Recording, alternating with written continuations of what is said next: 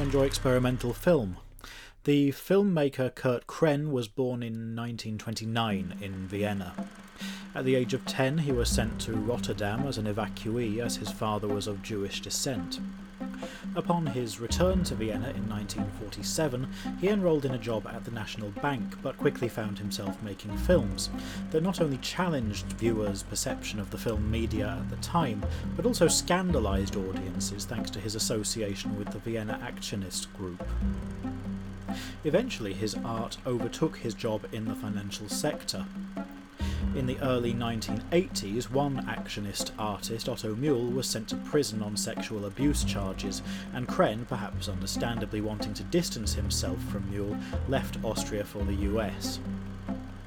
Alternating between Austin, Texas and Houston, he continued to make films, many of these whilst living in his car. As part of a fundraising effort, his friends in the punk band Really Red mounted a benefit concert for Krenn, having frequently projected his films as part of their performances. He married Marnie Rogers in 1979, but the marriage lasted only 1 year, and Krenn moved to California. By the end of the 80s, he had returned to Vienna, working first as an actor and cinematographer, then subsequently co-founding the Vienna Institute of Direct Art in 1966 and the Austria Filmmakers Cooperative in 1968. In addition, he was a member of the Vienna Secession, the London Filmmakers Co-op, which he joined in 1967, and the New York Filmmakers Cooperative, among others. He died in 1998, but his influence is now felt almost the world over.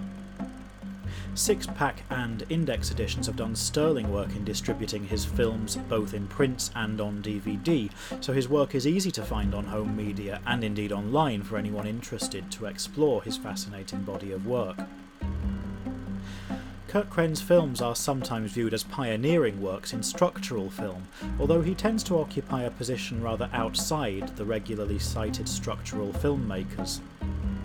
He often deployed mathematical number sequences to edit his films, though also worked with other new and unusual methods, including filming one sequence whilst shooting through another length of film, making small apertures before the lens to expose only a little of the film at a time before rephotographing the same scene, and of course restructuring and condensing performance art pieces.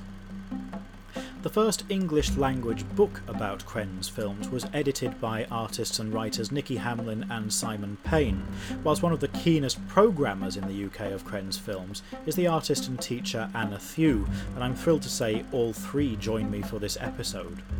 We begin, however, with a few questions sent in by Stephen Woloshin in Canada, who ranks Krenn among his favourite filmmakers. Hey, good morning. Sorry I can't be with you guys, but I have some questions about Kurt Krenn. One of them is that he has a huge body of work, and I think in light of this, how come we don't see more retrospectives of his work?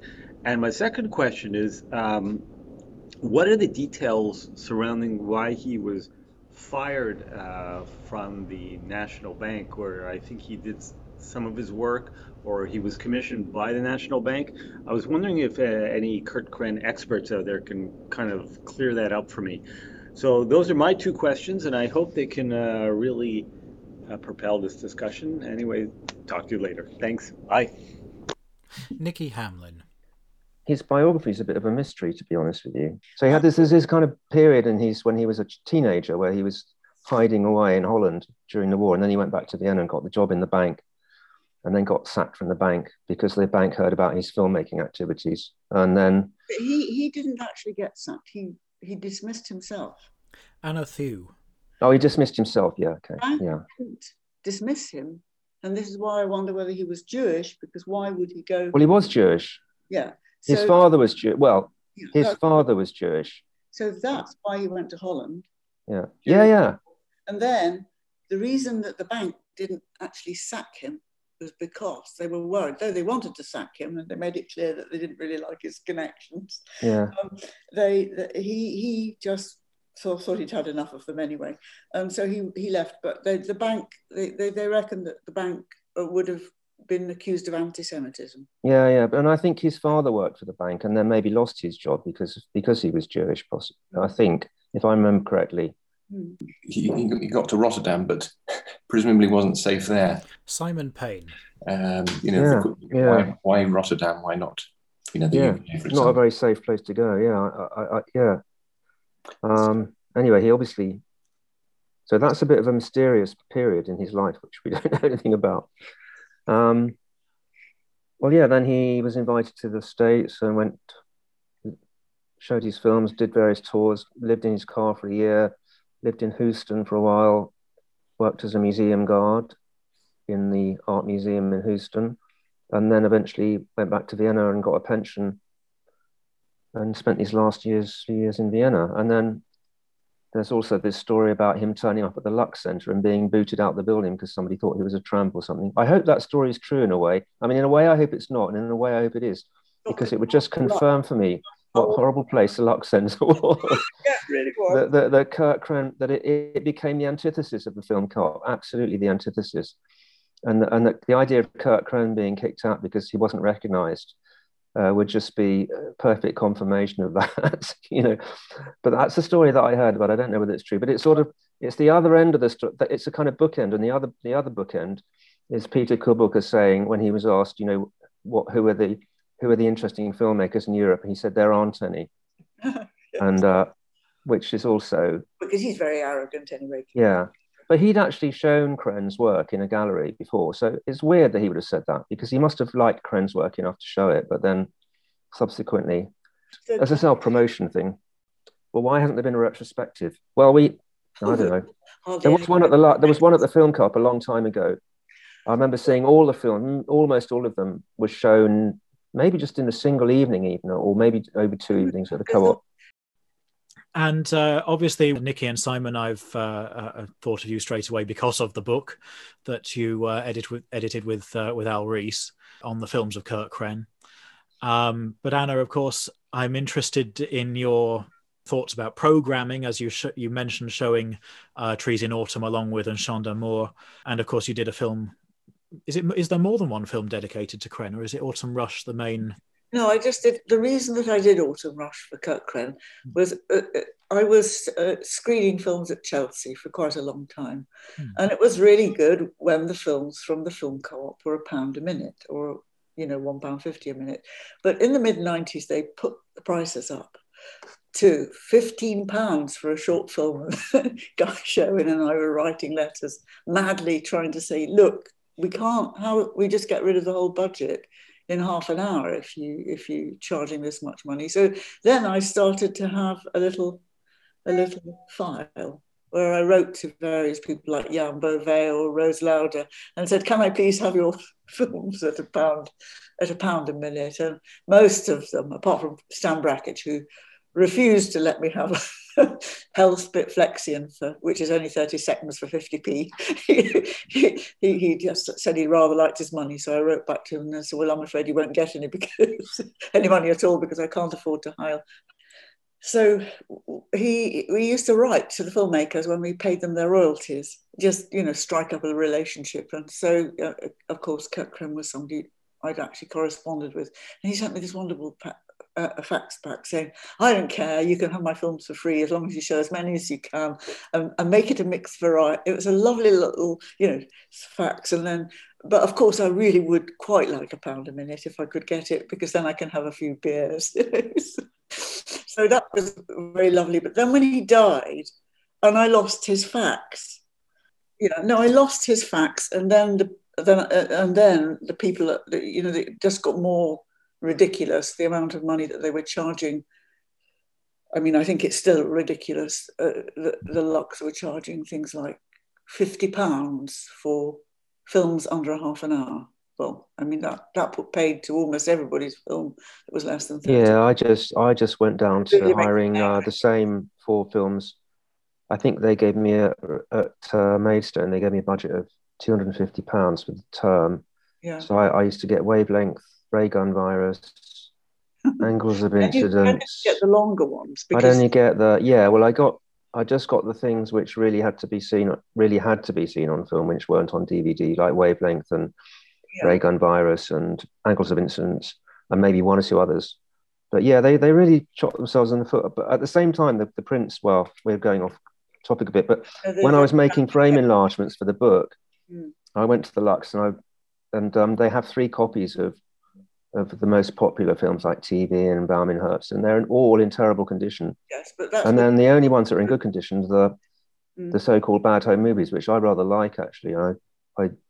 I hadn't really watched them carefully, but they're actually beautifully made. They're beautifully framed and edited and very funny. One where his car gets towed away, it's just brilliant. Which Way to CA? Which Way to Very CA? funny. Right. Yeah. It has a seagull in. Lots of the shots have a seagull in, and the seagull sort of dominates the shot. They're really funny. He obviously had a great sense of humor. I think so. Anyway. Yeah, so that was the reason that I made Autumn Rush, was because I couldn't get hold of Boimer and Heps, and he died, and that was sort of upsetting news. So I did this program of his films when he died, but then after that I then decided I'd make Autumn Rush for Kurt Kren, and then it came up so nice that I thought I'd make a winter film. And then I dedicated that to Rose Lauder, who is another person who, of the structurist lot, who I think is a real pure structurist. So for Nikki and Simon as well, was there a kind of detective work going on your part as far as trying to construct this text, this study? Not really, no. I just looked at the films and analysed the films in detail.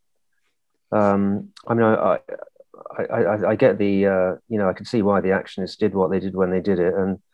And there's that, I mean, I'm not an expert on Austrian culture, but there's obviously a very strong strain of that kind of very traumatizing work, and as I said before, like Thomas Bernhard's novels and Elfriede Jelinek's novels they're more recent manifestations of that.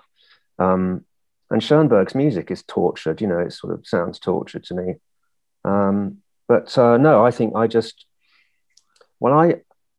the original idea for the book was mine. I'm not boasting or anything, but I originally had this idea, and then I didn't do anything about it. And I thought I would write a whole book about Kurt Kren on my own.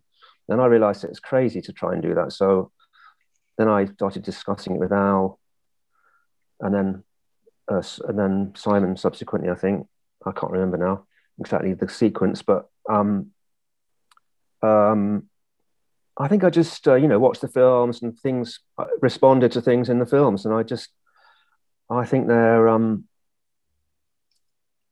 I don't know what it is. What is it I like about them? Well, I like the economy of means and the frugality of them. That's fantastic. It's really impressive, and I like the fact that he would really, there's one called No Film, which is very, very short.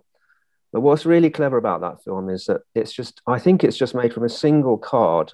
There's 3 shots. There's a title, and then the film, and the film is the same as the title. So there's this really interesting conceptual joke going on. But then you see it in reverse, in negative. But I'm sure it's the same. I mean, I haven't been able to confirm this exactly, but I'm 99% sure that the whole film is made from a single piece of artwork. And actually, I've made some work like that using artwork, which is just a single piece of paper. And now I think about it, I'm sure that was Kren's influence on me. But the film called Mao and Positive, Negative and Vague, and then you get these shots of the park with people, these time. That's an amazing. Yeah, just the juxtaposition, what's going on is so clever. It's so not clever in an ostentatious, clever sort of way, but it's just very intelligent and interesting. And most of the films are really intelligent. There are a few that are not so interesting, like some of the time lapse films of the Amsterdam Film Cult film isn't a very interesting film. There are 1 or 2 like that which are sort of kind of okay, but they're not. But I got really interested in the black and white films. So one of the essays is about those. And then I got really interested in these, what he called his bad home movies, which I think are actually fantastic. And the prints at the Lux are in perfect condition because they never get shown. But they really should be, because he's he's just a brilliant filmmaker. He's got a great eye. He can frame things in a really, in this film, I think it's Which Way to CA, which is the one which has a seagull in several of the shots. And then there's a shot of some Japanese tourists at the Golden Gate Bridge. Oh, yeah. And he's filming them being photographed. So there's sort of an interesting, that brings in another layer. And then there's that film, a bit like that, of the at the Strauss, Monument in Vienna. The Strauss Monument in Vienna, of people being photographed in front of that. So there's this, a lot of them have that kind of reflexivity in them. Yeah, I mean, all those things I think are such great qualities, and there is this very strong sense of, I mean, they're quite crotchety, those films. They sort of jump around a bit, and they're not technically, they're quite rough. I like that aspect of them, but they're actually very, very considered, but not over considered. They're not over calculated. That there's this wonderful mix of, I mean, I suppose it is a bit like what you get in Webern and Schoenberg, more so sort of Weber, and you get this something that's quite structurally controlled in a way, but generates all sorts of unexpected. This is what you want art to do, really. You want it to generate things which aren't in your control, and I think, I think those are the qualities that I'd really admire. And I also think Anna mentioned Rose Lauder, but I think Kurt Kren is, they're totally different. He's a very different filmmaker, but I think they are great structures. I mean, I love the one called To William and Birgit Hein, which is, it's a film of a park filmed through a photograph of a park, which is just such a clever idea. And again, he's not ostentatious about it. It's a means to an end, and the end is fantastic. You get these weird shifts of contrast and things going, and focus. So amazing. That's what I like about his work, really. But what was so wonderful for me, because I was not really making films at that time, I was still painting, and the process of just looking, where you're just looking out of a window. This is just what people do with stills cameras. So I think this idea, it's a possibility that Kurt's standard 8 camera, if he had one, because it's like a stills camera, you start taking pictures with it in the same way that you would with a stills camera, but of course you can join them all together. So it might be something like that, but there's this thing that happens when you're just photographing and you're taking single frames. Each time you're just having another little look at that, and you see the light changing on the leaves, and you think, oh, I'll wait for a bit, and then I'll paint that. It's a bit like painting or photography.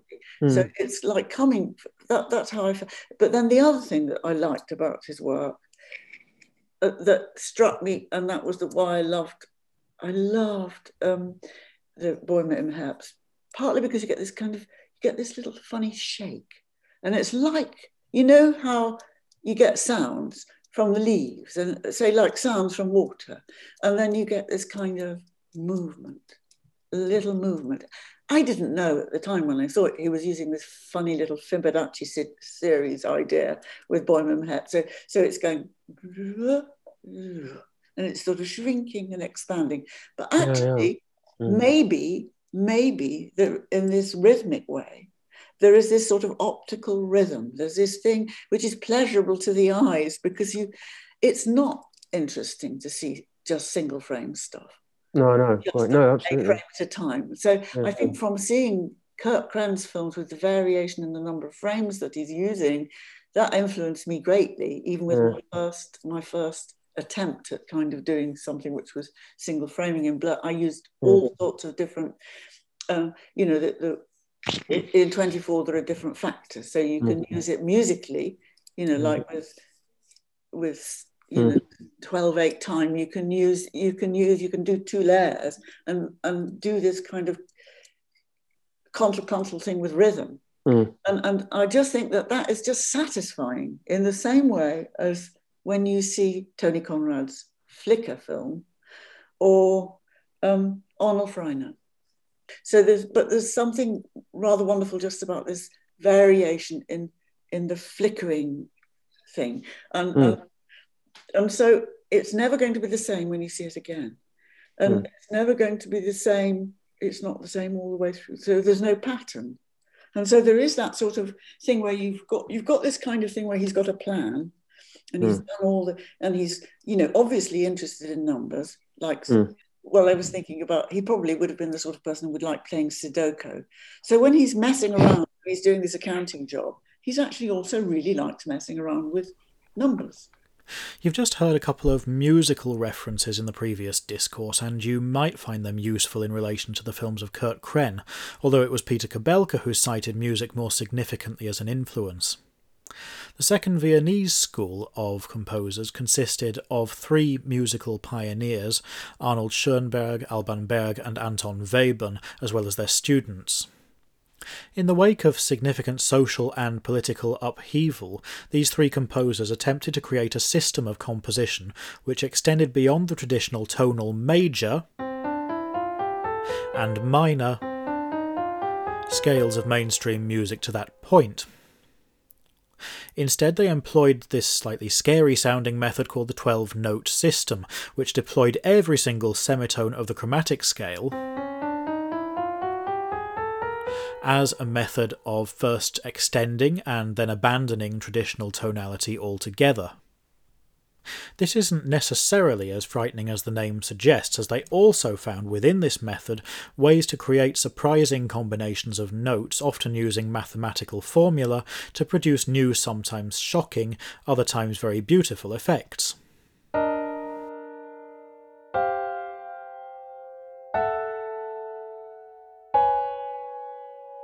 Curiously, while critics initially derided such music, one describing Alban Berg's opera Wozzeck as akin to inhabiting an insane asylum, audiences actually responded far more enthusiastically, feeling the music captured something of the emotionally fraught mood of the time.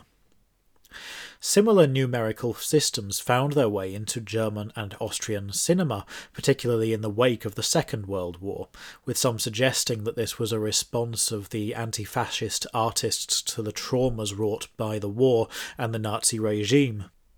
Such music at the time had been denounced as degenerate art, along with a host of other things, by Hitler's party.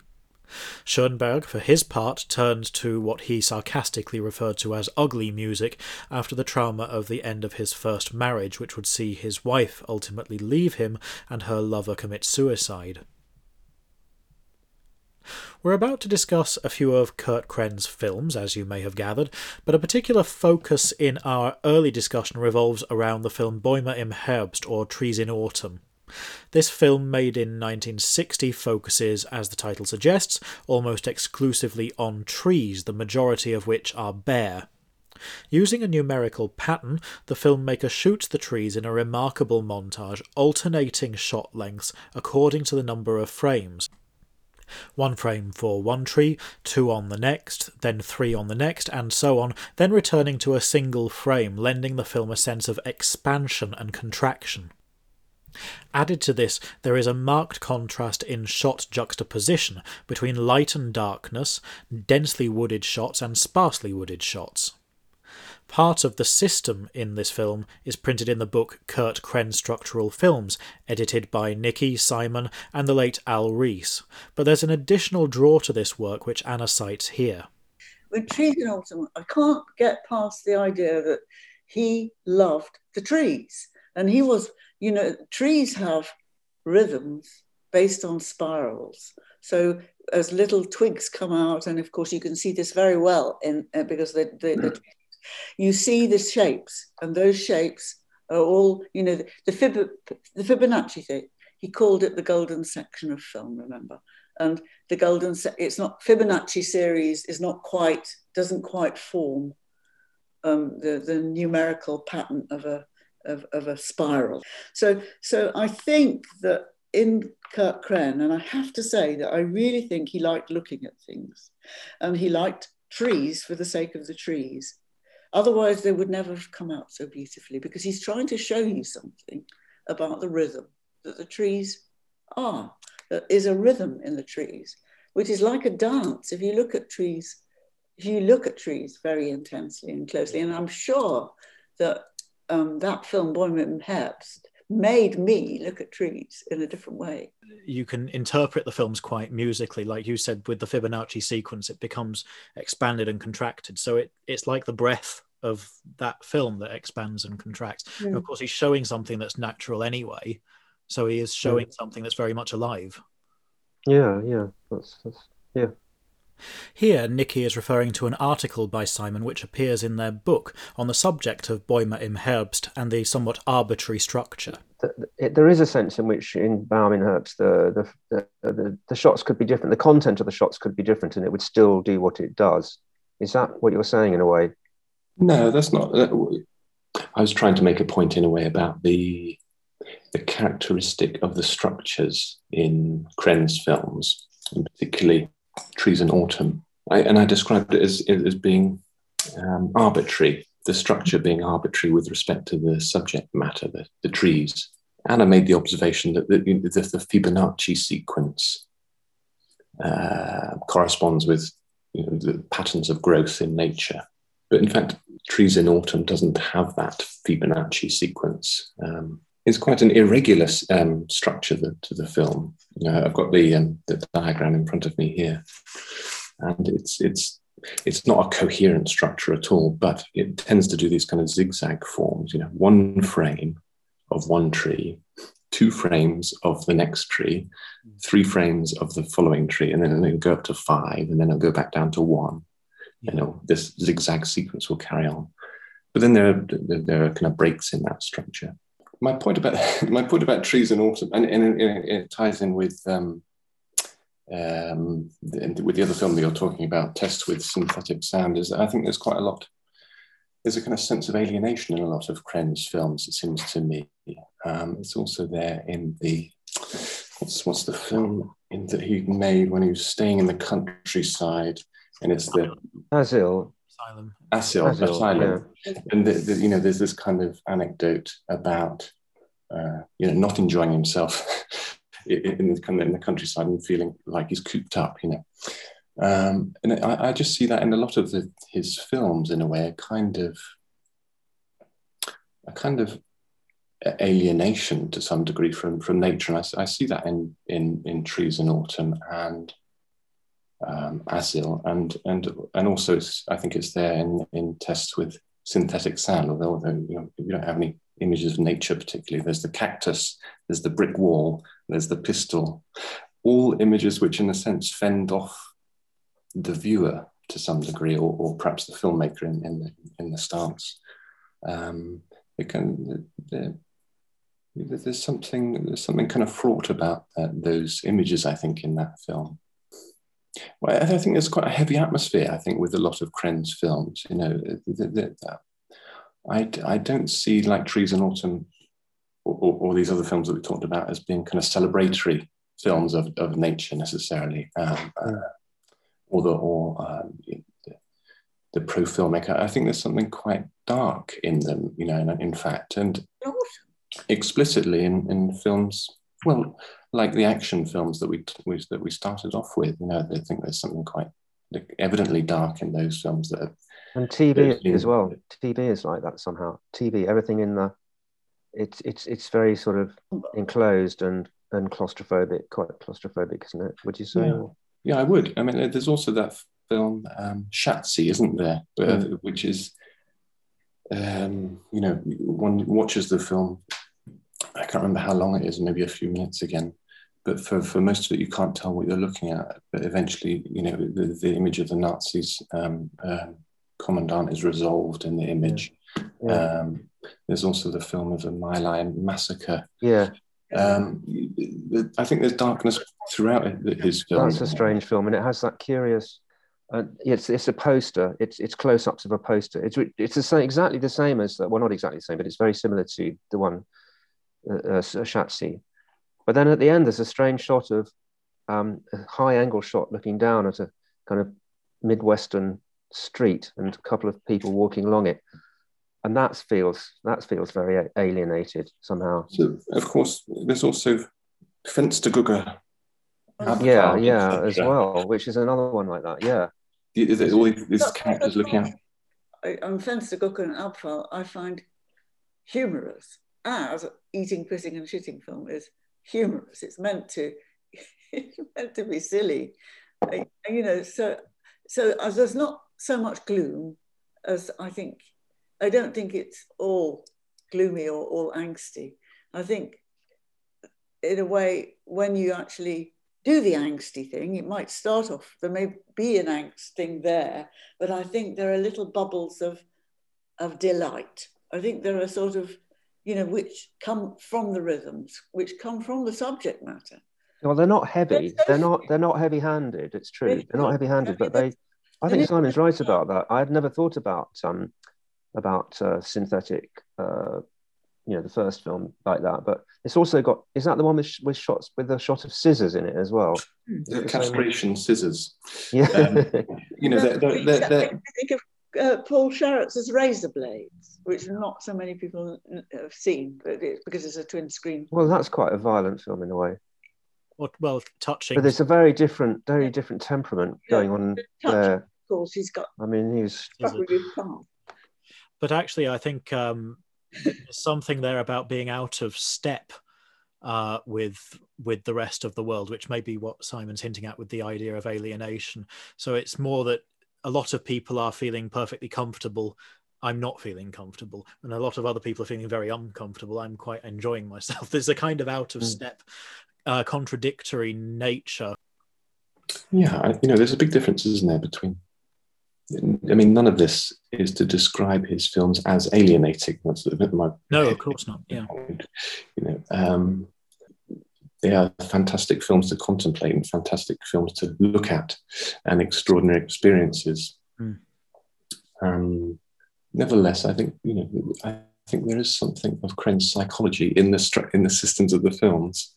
And I think it is perhaps, as you suggest, a figure out of step with his society. There's different people in that film, of course, isn't there? There is the people looking out of the window, and we see them from below, and they're looking down on him, the filmmaker, and by extension us. And then there's also all you see people passing by at street level, don't you? Whom you feel amongst rather more. There's a kind of more of a sense of community on the street somehow, I think. Yeah. And the looking down in the Mauern Posneg film as well, looking down on the people on the ground. Yeah, I mean that film is. I mean, Nicky pointed this out in a way, or he seemed to see that.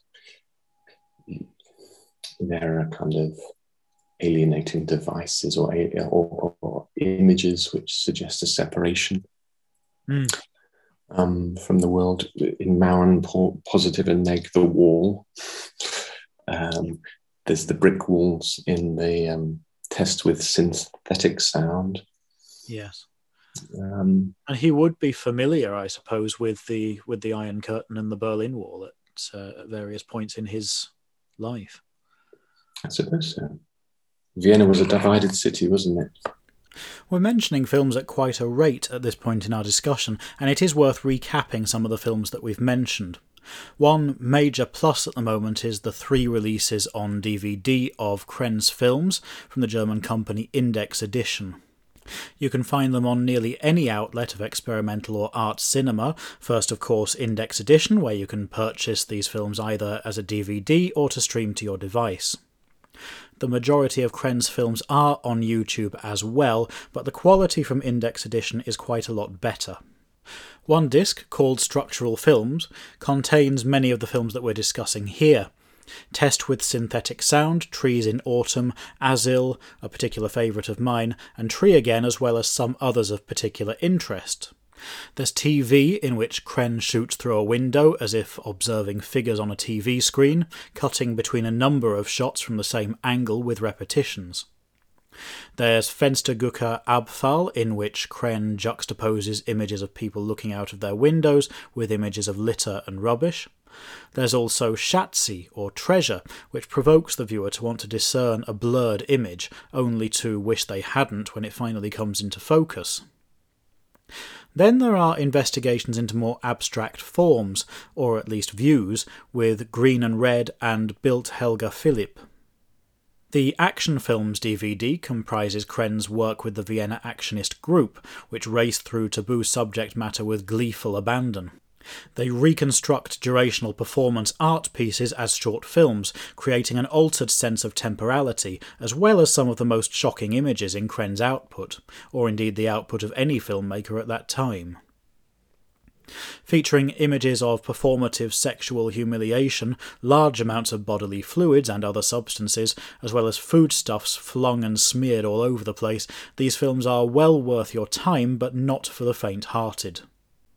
Lastly, there's a disc dedicated to what Kren called his bad home movies, featuring the film Which Way to CA, which also gives the disc its title. It also features rather entertaining conceptual works like Keine Donau and No Film, as well as films made while Kren was rather down on his luck and literally living in his car, such as Getting Warm. As the title of Nicky, Simon and Al Rees's book is Kurt Kren Structural Film, I put the question to both the present authors if they felt Kren really fitted this description.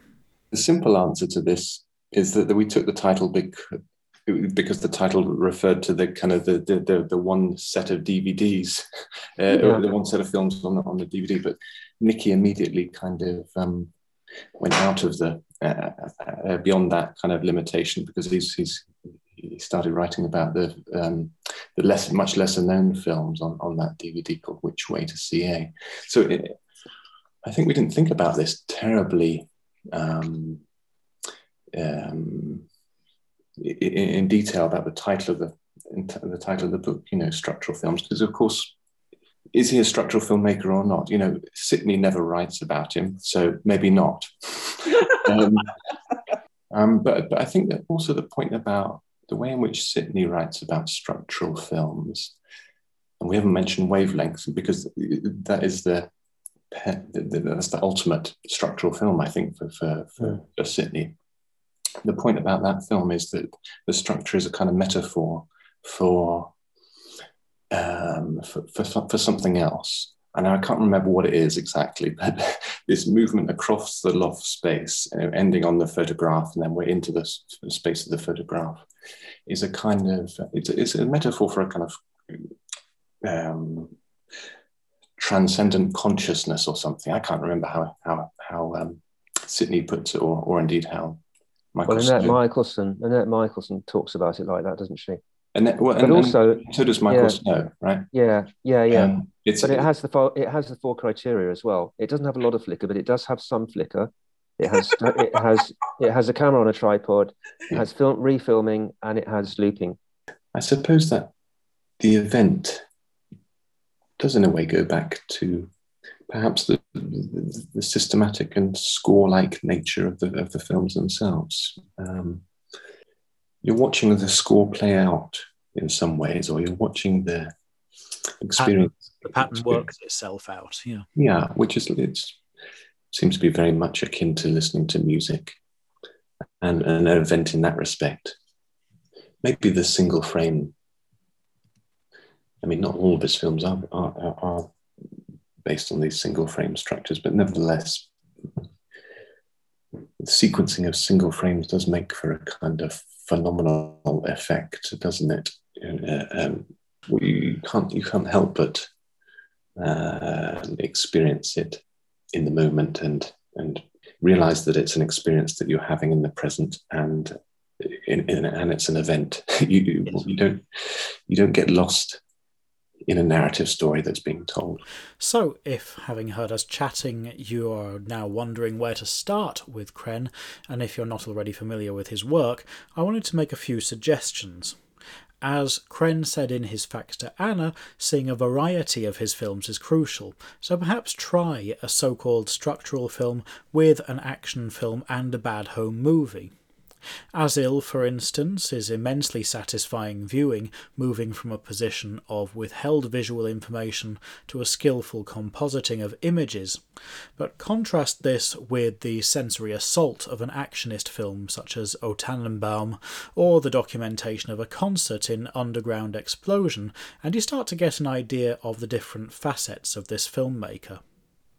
I put the same question of where to start to the panel. Anyway, I just start anywhere, actually. I don't think there's a particular one to... Tree again. Tree again. With Mama and Papa. Oh, yeah, that's a beautiful... but Tree Again is a beautiful film. Yeah, it's really pretty, and there's nobody. And also, when showing some of these films, I mean, it's quite an interesting thing. I find it very interesting how if the film is introduced, if films are introduced in a certain kind of way, people just sit and they love them. You know, if you talk about music or you talk about rhythm, they'll sit and watch stuff that they would find quite difficult if they didn't, if they weren't just made to think, well, actually, it's just a different way of using film. But Simon, any thoughts there? I'm not sure. I think I came to Kren's films first of all through reading about them. Actually, so for that reason, Trees in Autumn and TV were probably the two films that I read about before I saw them, and saw stills and wondered, I wonder what these films look like. So I was really excited to see them when I eventually got the chance. Maybe those two just for that reason. But the thing that I've enjoyed in getting to know his films more is to see them in new ways. In fact, to see that there's much more going on in the films than I had imagined when I first read about them. This is the reason why you need to see films with people together, because all the different reactions to the films, I think, is what is so fascinating. When you hear people that people say they find this film their favorite, they see this in it, they find this film alienating, somebody else doesn't find it. I just love the idea that the whole point of these films, and I think that Kren said so himself, that he liked them to be shown in a big cinema. He liked the films to be these kind of strange little films to be shown in a big cinema, with as many people as possible. If you could have 500 people, it was brilliant. Much better than just having 30. There's a sort of something rather interesting about the different responses of members of an audience. As always, I'm keen to encourage people to try something a bit different with this show. So my final question to the panel was, how would they introduce a Kren film to a newcomer? With those kinds of things, I'm quite good at how to introduce films, because I've done so much of it. And in my experience, there is no problem as long as if you talk just about the process of making a poem or of painting a picture, any of these things, that actually not everybody, when they come to film, make feature films with narratives. Film is not only, the purpose of film isn't only to kind of redo the theatre, redo the theatre like as if it's real life. And if you start talking about writing or making poems and poems being like riddles, people never have a problem. It's to do with expectations, isn't it? One of the most interesting experiences for me was I was being shown as an honorary queer in the Hamburg Lesbian or Kurzfilmtage in Hamburg. And afterwards, the discussion, there was a filmmaker called Oki Hiroyuki, who's Japanese. He was an architect, and he makes extraordinary films. And there was a silent film, which had nothing, it was really, you wouldn't have thought it was a gay film or anything like that. Afterwards, in the bar, the discussion about films was provoked by this beautiful film that this Oki Hiroyuki had made, which had nothing to do with gay and lesbianism at all. It was just a film by a gay man. And a guy who worked on the road, a physiotherapist, and a school teacher all started to discuss the films, and they kept talking about Oki's film. And these were ordinary people, not people who come and see art films. They were just gay and lesbian. So they were from any kind of walk of life at all. But the films that they liked the most were the films which were not like mainstream narratives. And they were not trying to put a point across. And they were not, they weren't narrative films that were just sort of with gay couples rather than men and women. They actually liked Oki's films the best. in the program that we were discussing afterwards. So I think if you just, and then once I was showing something in Berlin, and this guy came up to me and he said, where can we see more of you? Because I really enjoy these visual films. So it's just the audience is being deprived of something that they probably enjoy anyway, like as if they sit down and they watch a piece of music. Nikki, Simon, would you agree with most of that? Do you have anything to add in terms of how to introduce a Kurt Kren film to an audience or a selection? Go on, Simon. It's your turn. This is always a difficult. You asked this. You know, I know it's to do with the title of the program, yes. Isn't it? How to enjoy experimental film. But see, I teach a module on avant-garde or experimental cinema, and in fact, I find that quite easy because I do know my role in teaching the third years students. Is introducing them to this field of cinema, which I love, and I want them to love it too. Yeah, and it's like, you know, I want them to share my enthusiasm.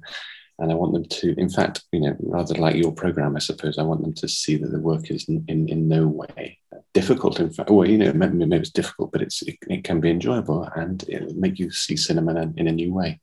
Yeah. So, in fact, when I'm talking to students, and I know my audience as students, and I know, you know, in a sense, where they come from, I'm quite confident with that. I don't often do public programming, you know, occasionally, but I've not often had to sell it to put a screening together and had to sell it to a crowd who I don't know. In this familiar faces, and you know, and it's like, well, I know what I'm showing them is going to be. I can kind of second guess the response in a way, and then pave the way for it. If you point out something that you know about the film that you've noticed, and you tell the audience about that, they will see more in the film. Yeah. I think so. I don't think there's any harm in just communicating your own enthusiasm. And why are you showing this? Why are you showing them this film? You're not showing them the film because you want to punish them. No, of course. You know, you're wanting to show them the film because you want to have them to be free to experience something that you've enjoyed. You've enjoyed seeing the film. Those films, I mean, a great variety of films. I feel so happy that I've had the privilege to be able to see them, and I feel one of the most awful things now is that it's so difficult for people to get to see any of this work.